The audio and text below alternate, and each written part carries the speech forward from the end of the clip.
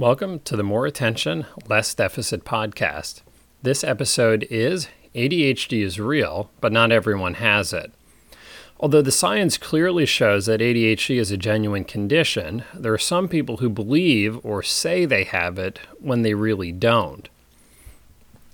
The book, More Attention, Less Deficit, Success Strategies for Adults with ADHD, is available at addwarehouse.com and pretty much everywhere else.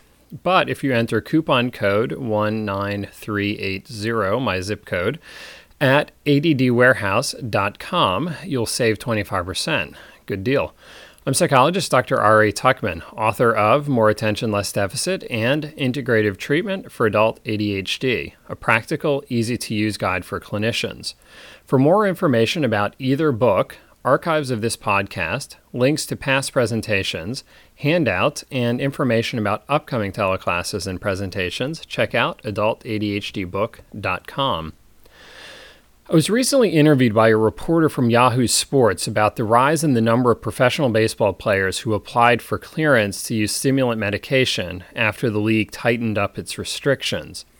This podcast isn't about baseball players or the crazy things that some of them do to help them perform at their best, but rather, this is about the legitimacy of ADHD as a diagnosis, and we're going to talk about other ways that legitimacy might be compromised. So what happened with Major League Baseball was that the folks in charge changed the rules in 2006 regarding how a positive test for stimulants was handled.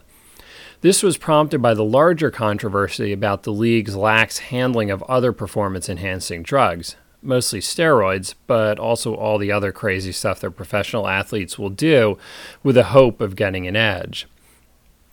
Before the rule change in 2006, if a player received one positive test for stimulants, it was no big deal.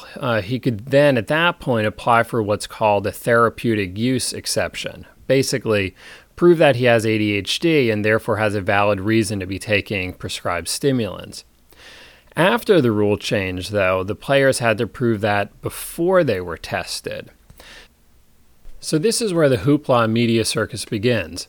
The number of therapeutic use exceptions jumped from 28 to 108 out of 1,200 total players in the league. In other words, 9% of professional baseball players seem to have been diagnosed with ADHD, which is double the percentage of adults with ADHD in the general population. Of course, that also assumes that all, 100% of the baseball players with ADHD actually were diagnosed with ADHD, which of course, a very small percentage of adults out on the street have actually been diagnosed. So that just makes it look even more suspicious. But, in any event, this 9%, this is what seemed fishy and made it look like there are a bunch of players without ADHD who found some doc somewhere to give them a script for stimulants. Now, I can only assume that there are indeed a bunch of players with a valid ADHD diagnosis, maybe even higher than the national average, since someone who is struggling in school because of his undiagnosed ADHD may put more energy into other pursuits, like sports, that he's better at. So maybe professional baseball does have more guys with ADHD, but I find it hard to believe that all of those 108 have ADHD. Some, maybe most, but not all. Personally, I'm really not concerned with what professional athletes do to perform at their best. This is really a minor point compared to the larger issue that these sorts of shenanigans undermine the public perception of ADHD as a real condition that's deserving of treatment. It's the same as when people without ADHD or a learning disability push to get accommodations in school or on the SAT. It undermines the legitimacy of those who truly do deserve the accommodations. The thing is, there's a balance to strike here.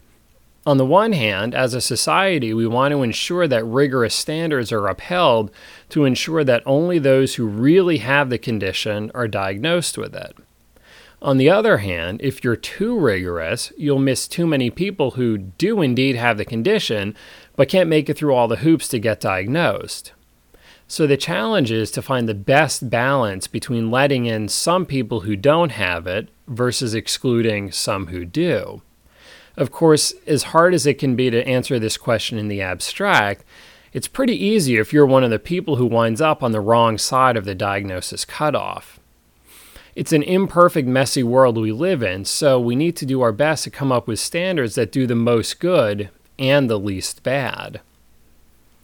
This brings up the related question of what is ADHD's true prevalence? That is, what percentage of the population actually has ADHD? The official diagnostic manual puts it at 4.4%, whereas some studies put it at double that. Of course, the number you get depends on how you measure it, which criteria you use, where you get your sample group from, where you get your information from, and a whole bunch of other variables. My personal opinion is that it's much closer to 4.4% than 9%. As much as I would want everyone who is struggling with ADHD, or whatever, to get the proper help for it, I also don't want those with the mildest cases to reduce the perceived seriousness of ADHD. There are two reasons for this. First, especially in the midst of this healthcare reform debate currently going on, we need to be smart about how we use our healthcare dollars. Treating those with very mild cases who are not really all that negatively impacted potentially takes away funding from those who need it much more. It would be kind of like using disaster relief funds to reseed someone's lawn after a flood while other people had their entire house washed away. The second reason why we need to be careful about being overly free with giving the diagnosis is that it's just bad PR. 9% is about 1 out of 10 people, which is really a pretty big number. So if someone hears that, they may think to themselves, I know a lot of people, and there's no way that 1 out of 10 of them has ADHD. This then leads, quite naturally, to the idea that ADHD as a whole is kind of bogus. Granted, this line of overly simplistic thinking is like throwing the baby out with the bathwater, but I think that we in the ADHD community have a responsibility to make it easy for others to have an accurate picture of ADHD, rather than setting them up to jump to the wrong conclusions. So I very much believe that ADHD is real and that it makes people's lives much more difficult. That's why I do this podcast, even when I feel like I have a million other things to do. That's probably also why you listen to this podcast, even when you have a million other things to do. But if you want to solve a problem, whatever the problem, the first thing you need to do is to accurately diagnose the problem. Whether it's healthcare or computer repair, same thing. So let's start by getting it right. If you have ADHD, we know what to do about that. But that doesn't mean that we should apply ADHD solutions to everybody we bump into, since it probably won't help as much as we would all hope. Anyway, if you want to read the Yahoo Sports article, you'll find a link on the cool events page at adultadhdbook.com. Our next episode will be about ADHD, executive functions, and organizing, so should be a good one. Until next time, thanks for lending me your attention.